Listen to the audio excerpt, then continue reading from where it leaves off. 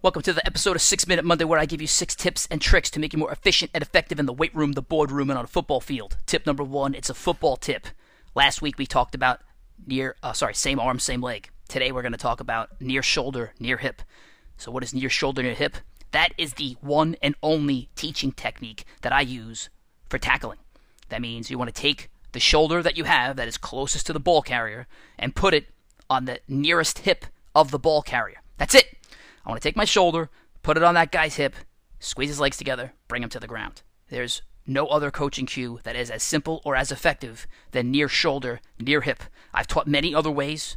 They have all led to either overcoaching, confused players, or more injured players. Because if I say, like, put your head across his body or bite the football, there's just too many things to think about, or you're exposing your neck and your head too much.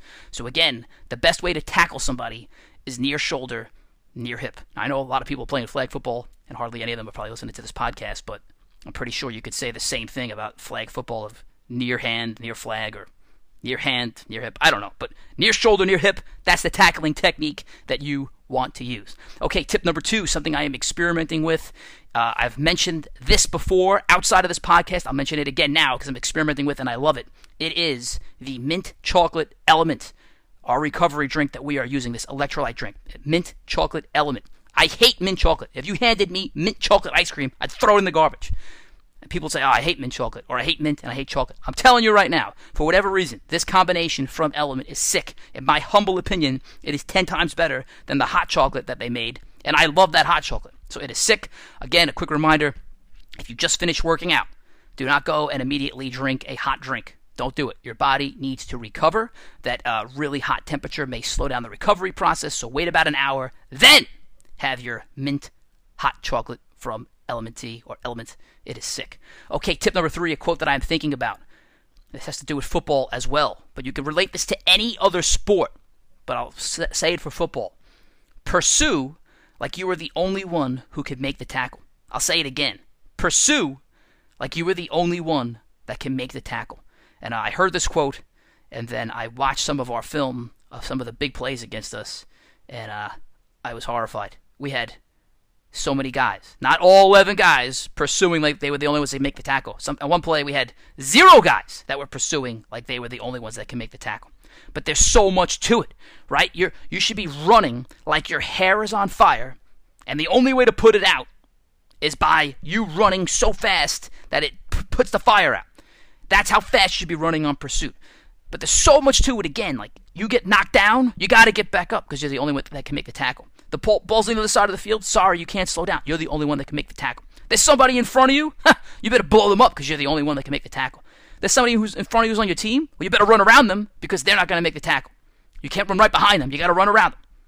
And that's going to help with everything else. It's going to help all your pursuit angles, it's going to help with everything else, how you get around a block, if you think you're the only one that can make the tackle. So, defensive coordinators out there, I challenge you, go watch your film. Go look and see on the big plays, did you have all 11 guys running like they were the only ones that can make the tackle? Tip number 4, something I'm listening to that's moved me. This is going to sound a little narcissistic, but who cares? It was episode 10 of the Mahoney Advanced Training Podcast. Yes, I was listening to my own podcast, and it's titled, Why Eating Less Will Make You Fat. There are some podcasts that I listen to multiple times a year just to recenter myself.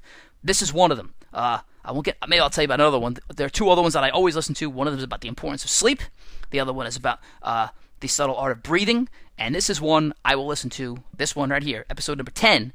I'll listen to it at least once a year. And it usually happens about right now, about right around the holidays, where my weight may fluctuate. And my immediate reaction is, went up a little bit after football season. I'm just going to start eating a lot less and exercising more. But that's not the answer. Eating less and exercising more will only help you for about 2 weeks. And then it's not going to work. And then you're going to want to take your scale and throw it out the window. So, I'm not going to give you all the secrets to success here. But I'm just saying that eating less and exercising more is not the answer for everybody. And it's not always the answer. You need to listen to episode number 10. And it gives you the equation. And if the equation is not burn more calories than you eat, that's not the equation for weight loss. There's a lot that goes into it. And the one tip I'll give you within this tip is that the secret little thing that screws up everything is cortisol. So when you start stressing about your weight, you retain water, and then you gain more weight. Yep, I'll say it again. When you start stressing about your weight, your cortisol increases, you retain water, and then you gain more weight. And then the scale goes out the window. Okay, tip number 5 is an efficiency tip for the weight room. It's something I am doing right now. When I am doing my barbell deadlifts, instead of just loading 45s on each side of the barbell, what I'm loading now is 145 on each side of the barbell, followed by 35s. So imagine I'm deadlifting, I'm making this up here, 335. Instead of putting 3 plates on each side and then a 10 on each side, I'm not doing that because it's too hard. Once you get one plate on, then the second plate on, then the third plate on, it's just really hard to get that plate on. So you got to do all these tricks, like maybe put a 2.5 under a plate, or I don't know, nudge it up a little bit. It's put all the weight on one side, then try and put it on the other. It's just too much effort. And it's almost as much effort as doing the actual workout. So instead of putting the 3 plates on each side, I put a plate, then 2 35s, then a 25, and then added maybe like a 5 or a 10 afterwards. So it's really sped up the time of my workout, and it's also removed the burden / chore of taking the weights on and off. So again, use 45s and 35s. There's a couple of assumptions here. Assumption number 1, you're not lifting so much weight that you are going to run out of space, and those 35s are, you can't use them. Sorry, Joe Deradita. Assumption number 2 is you have 35s. And assumption number 3 is that you have 35s that are actually smaller than your 45s. If your 35s are the same size as your 45s, it's a waste of effort. Okay, tip number 6, the last tip, the weirdest thing I saw all week, or heard all week, it came actually out of the Mahoney house. You know what time my wife got up to work out this morning? 11 o'clock. Last night! She went to bed, woke up at 11 p.m. last night, and decided to do some housework, and then decided to go to the gym downstairs. So very impressive. She did not waste her time looking at social media or watching ridiculous reality TV shows. She got the house prepped up a little bit for today, and then hit the gym at 11 o'clock last night. All right, people, one quick favor from you. If you are enjoying this podcast or just this episode, please send it to one other person who you think needs it. If you can make their day a little better, if any one of these tips help make their day a little better, please send it over to them. All right, enjoy the rest of your week. Bye. This episode is brought to you by Element. That's LMNT. What's Element? Element is the product that came into my life at exactly the right moment. I've been training hard. I've been sweating like a maniac. But unfortunately, after my sessions, I could never kick that feeling of dehydration. It didn't matter how much water I drank. In fact, the more water I drank, the worse it got. My body was telling me, you need more. You need electrolytes. But I refused to go and buy some sugary sports drink and put that garbage into my body. Enter Element.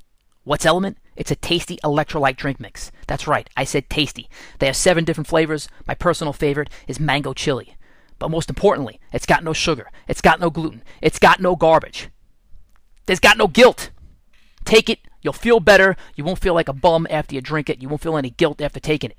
To get your Element today, go to drinklmnt.com/George Mahoney. Again, that's drinklmnt.com/George Mahoney. Get yours today.